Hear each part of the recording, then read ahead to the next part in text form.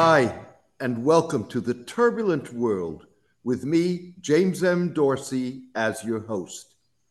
Israeli footballer Sagiv Yehezkel was deported from Turkey this week after being detained by police and fired by Super League club Antalyaspor for expressing support during a soccer match for more than 100 hostages kidnapped by Hamas during its October 7 attack on Israel.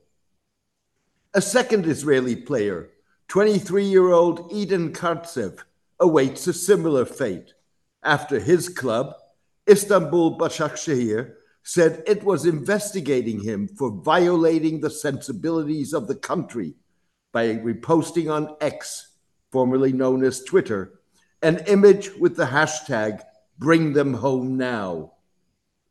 Assuming Mr. Kartsev will also be deported, Ramza Safuri, a Palestinian Israeli who plays for Antalyaspor alongside 28-year-old Mr. Yehezkel, will be the last Israeli footballer standing in Turkey.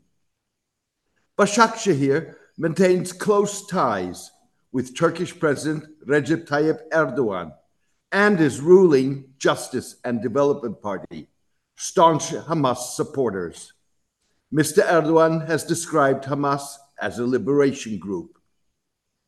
The hashtag is the slogan of a movement driven by the hostages' families, demanding that Israel prioritize the release of the hostages above pursuit of the Gaza war. Israel's more than 3-month-long devastating campaign against Gaza has so far failed to militarily free the hostages. In November, Israel achieved the release of more than 100 hostages in exchange for 240 Palestinians held in Israeli prisons during a ceasefire mediated by Qatar. Turkey's backing of Hamas is likely one reason why it, unlike Qatar and Egypt, the two other Middle Eastern states with links to the group, has not played a role in efforts to achieve a ceasefire in the Gaza war and the freeing of hostages. Hamas released a video on Monday that appeared to show the dead bodies of 2 hostages after warning Israel they might be killed if it did not stop its bombardment of Gaza. An Israeli military spokesman denied the hostages were killed in airstrikes targeting Hamas. Turkey's disciplinary action against the Israeli players raises troubling questions. It suggests Turkey cares about Gaza's human carnage caused by Israel's indiscriminate bombing of the Strip, but not about the lives of innocent Israelis. To be fair, a substantial number of the remaining hostages are Israeli military personnel. Even so, Hamas videos released since November have featured mostly women and elderly captives. By disciplining the Israeli players on political grounds, rather than by invoking World Soccer body FIFA's banning of political expressions on the pitch, Turkey punctured one more hole in International Sports Association's fiction that sports and politics are separate, rather than Siamese twins inseparably joined at the hip.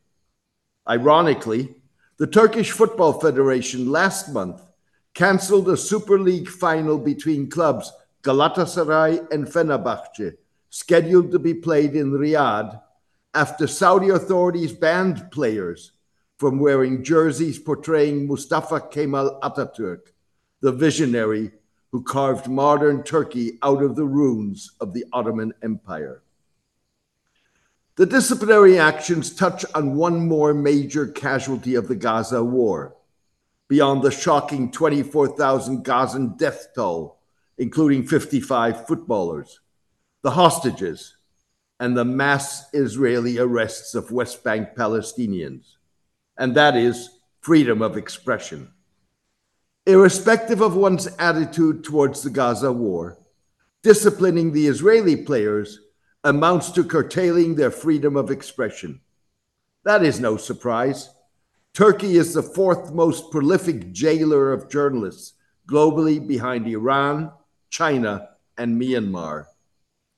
Even so, the disciplinary measures are part of a global crackdown stretching from Israel and the United States into Europe on freedom of speech, accelerated by the Gaza war, but shaped long before Hamas's October 7 attack by Israel and its supporters, seeking to label criticism of the Jewish state as anti-Semitism. Israel and pro-Israeli groups have skillfully exploited the blurring of the lines between anti-Zionist, anti-Israel, and anti-Semitic expression to try to squash criticism of Israel while ignoring, if not encouraging, blatant racist and dehumanizing anti-Palestinian language. Increasingly, the upshot is a clampdown on free speech in democracies, in which calls for a Gaza ceasefire and an independent Palestinian state alongside Israel are denounced as anti-Semitism. Public outrage in Europe has defeated attempts in countries like France, Germany, and Austria to ban pro-Palestinian protests, the waving of Palestinian flags, and the wearing of the keffiyeh, the checkered black and white scarf that symbolizes Palestinian nationalism. Similarly, Israeli far-right National Security Minister Itamar Ben-Gvir failed to ban anti-war protests organized by a minority of Israelis opposed to the assault on Gaza. The war sparked debates in multiple democracies on the right to peaceful protest, with the media and human rights organizations weighing in on the repercussions of silencing war critics. In the United States, the clampdown has involved censorship, putting college campuses at the center of a debate on free speech and what constitutes anti-Semitism. In December, a U.S. House of Representatives resolution, adopted by a wide margin, equated anti-Zionism to anti-Semitism. 37 of the 50 U.S. states have passed legislation banning state offices from investing or doing business with companies that support the boycott, divestment, and sanctions BDS movement in what amounts to curtailing freedom of choice. Various states have incorporated the ban in their contracts. Germany's parliament passed a resolution in 2019 denouncing BDS as anti-Semitic. Inspired by the South African anti-apartheid movement, BDS campaigns for boycotting Israeli products imported from occupied Palestinian lands and boycotting and divesting from companies doing business in occupied territory. To be sure, anti-Semitism is on the rise, as is anti-Muslim sentiment since October 7. The New York-based Anti-Defamation League reported anti-Semitic incidents had risen by 388% in the first 2 weeks of the war, compared with the same period last year. The Council on American Islamic Relations said requests for help and reports of anti-Palestinian and anti-Muslim bias increased by 172% in the first 2 months of the war. In Israel, Meir Baruchin, a history and civics teacher, was fired from his job, investigated for intent to commit treason, and put in a solitary confinement in Jerusalem's notorious Russian compound prison for Facebook posts mourning Gazan civilians killed, criticizing the Israeli military, and warning against wars of revenge.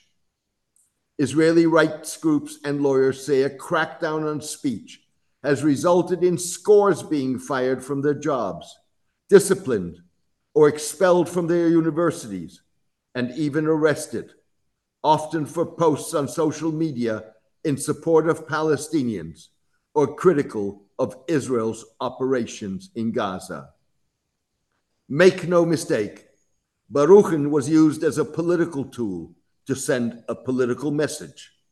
The motive for his arrest was deterrence, silencing any criticism or any hint of protest against Israeli policy, Israel's Haaretz newspaper said in an editorial. Thank you for joining me today. I hope you enjoyed today's column and podcast. The turbulent world with James M. Dorsey depends on the support of its readers. For the past 12 years, I have maintained free distribution as a way of maximizing impact. I'm determined to keep it that way.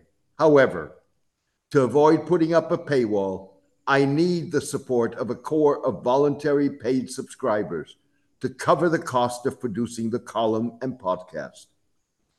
If you believe that the column and podcast add value to your understanding and that of the broader public, please consider becoming a paid subscriber.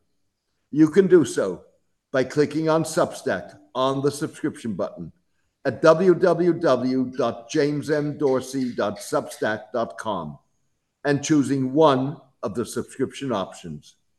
Thank you. Take care and best wishes.